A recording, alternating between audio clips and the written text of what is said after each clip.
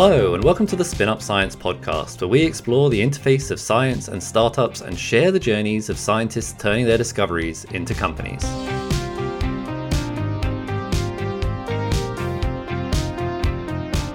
I'm Dr. Ben Miles, a PhD physicist turned CEO, interested in how ideas are turned into action. Today, I'm talking to Dr. Jake Kennard, director and co-founder of Kets Quantum, a spin-out company from the University of Bristol, on a mission to future-proof digital communications using their quantum chip technology. With the quantum computing industry set to reach $65 billion by 2030, the landscape of digital communication and computing power is changing forever. Whilst the prospect of quantum computers presents the human race with significant advantages, which may have implications on our ability to do drug discovery, complex financial modeling, or probing unexplored particle physics, the availability of quantum computing also presents us with a sinister dilemma that could have very severe impact on our digital security. My name is Jake Kennard. I'm co-founder of Kets Quantum Security, and I'm also the Chief Applications Officer. I suppose Kets came about in response to a threat that was imagined perhaps a couple of decades ago on security of communications. And that threat fundamentally came from something called a quantum computer. So you probably have seen, certainly in the last few years, there's been a lot of press about people like Google and IBM, etc., putting a vast amount of money into developing quantum computers. Which has some fantastic applications, but on the flip side, they can actually also really fundamentally crack or break somehow the algorithms that we use in our everyday lives for everything from, like buying a sandwich at a supermarket to, securing nuclear power stations. So it's really like the kind of the keystone at the heart of kind of cybersecurity. Now, of course, we don't know when that's going to happen, but when it does happen, it is like taking that keystone out. It's like the whole collapse happens, right? And I think it's fair to say that our society has never been more reliant on communication and secure communication and fundamentally data for our economy as it is now. And I think that's only going to increase. With greater technological advancement comes a bigger risk to our data protection, and quantum computing, for all of the promise that it presents, now also brings with it one of the biggest modern security challenges we will ever face.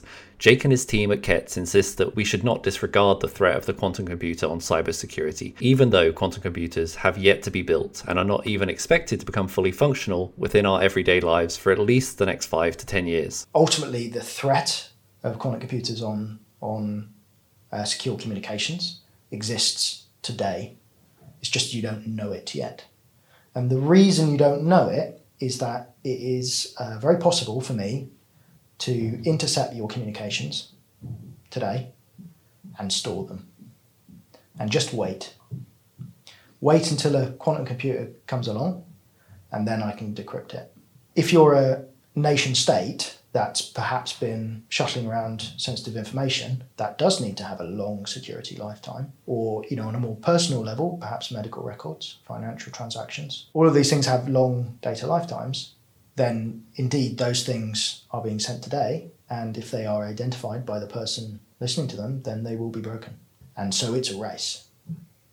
It's a race between who can build the quantum computer and can we build a quantum safe internet. And that's hard. I mean, I don't think anyone will lie to you. I mean, look at how long it takes to roll out 5G networks, and we're not talking from public perception of like, oh, they've started rolling 5G out, it'll take a few years. Well, they've been doing it for quite a lot of time before that, right, to know what to roll out. So it's a race. Whilst the threat quantum computing presents is already here, even before the quantum computers themselves, building an adequate and quantum secure infrastructure takes time. Kets Quantum have big goals ahead, and they've just raised £3.1 million to fuel the next phase of the company's expansion so that they can be at the forefront of this quantum security race.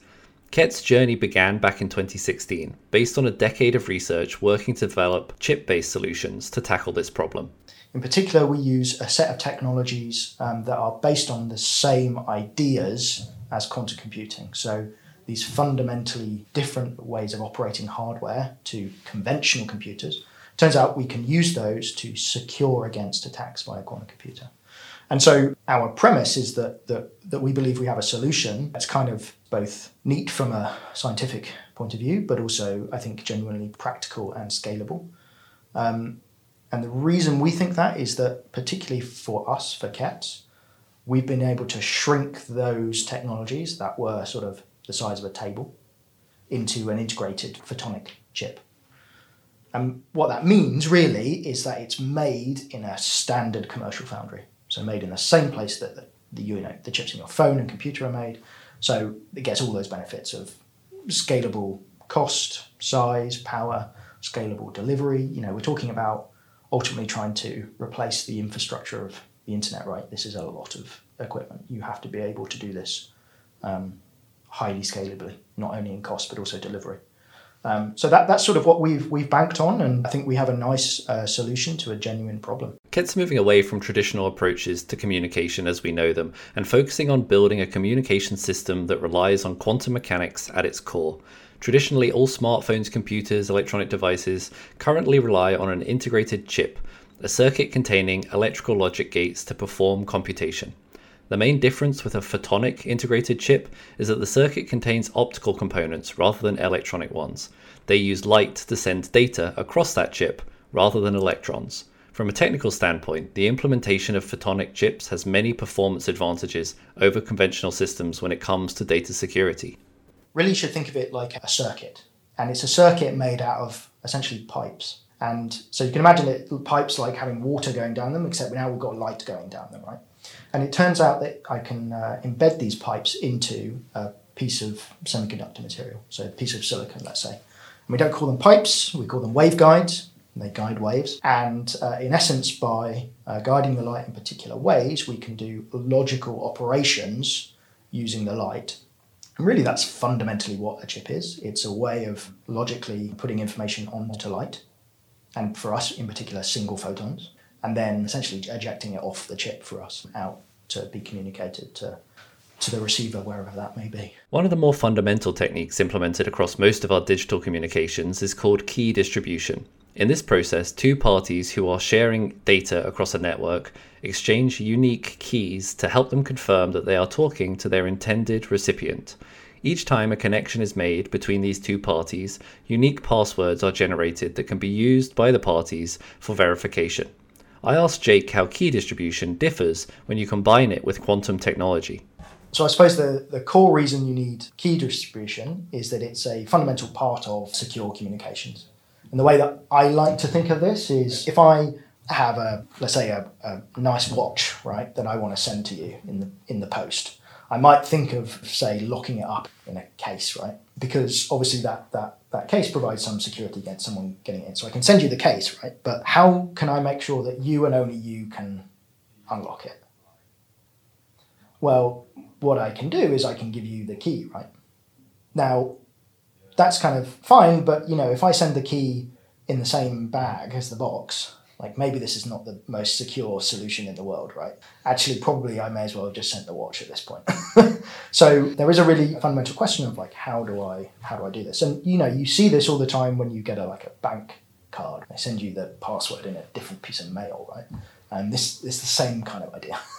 So this key distribution is a really fundamental part of cryptography. It's one that's been used very broadly across the internet in particular ways that we use all the time, right? And it's a fairly standard established part of the internet.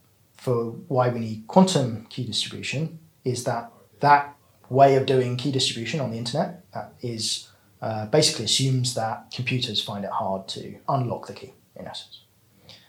But quantum computers will find this trivially easy, such that anyone listening in with a quantum computer can get hold of the key, and we're back to square one, right? You lose your watch.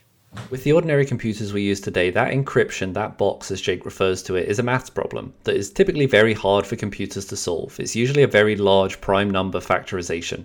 That maths problem, however, is no obstacle at all for a quantum computer. I asked Jake how their quantum approach to key distribution differs from the classical approach and why it protects against quantum computers as a threat.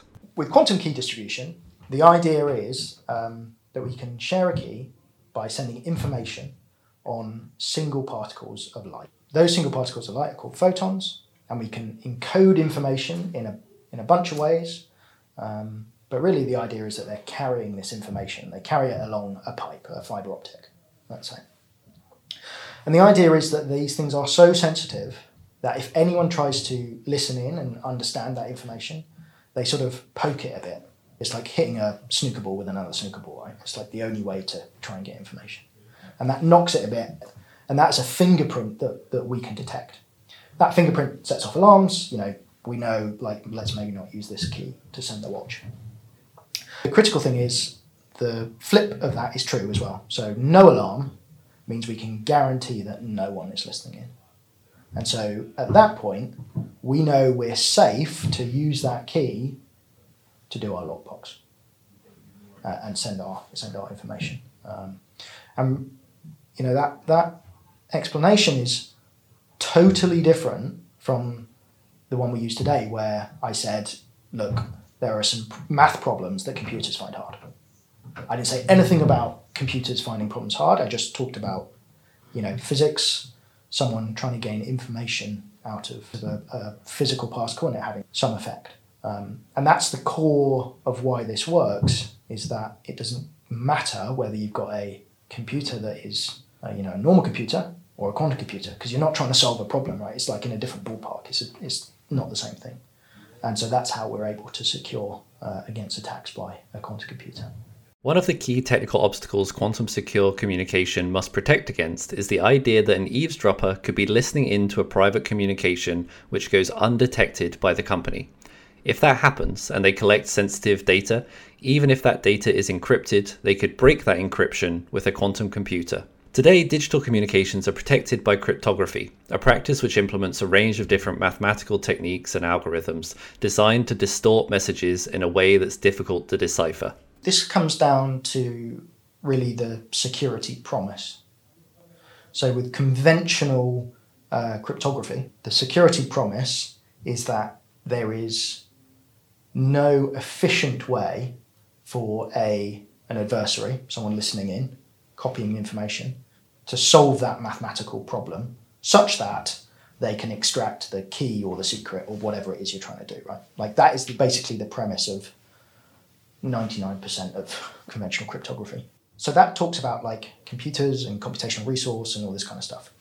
For us, it's really different. We are now talking about physics as being the core reasoning behind why it's secure. And the eavesdropper is really key to this, because really the eavesdropper, if they listen in, they cause a change in the information. It's like a fingerprint, right? And so if you're at the end of that, you can detect that fingerprint, alarms go off.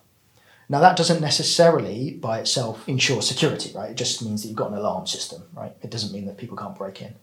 Actually, if you do the mathematics, it turns out that if there is no alarm, then you can guarantee that no one has listened in. And what that means from a kind of a scientific point of view is that when you talk about the information flow, it means that the information is completely isolated to that channel, i.e. there's been no leakage to actually anything else in the universe. Actually, that's the kind of the security guarantee. It's saying that no alarm means you can guarantee the information has stayed on those particles, if you like, for lack of a better term, and it's not correlated with the universe in any way.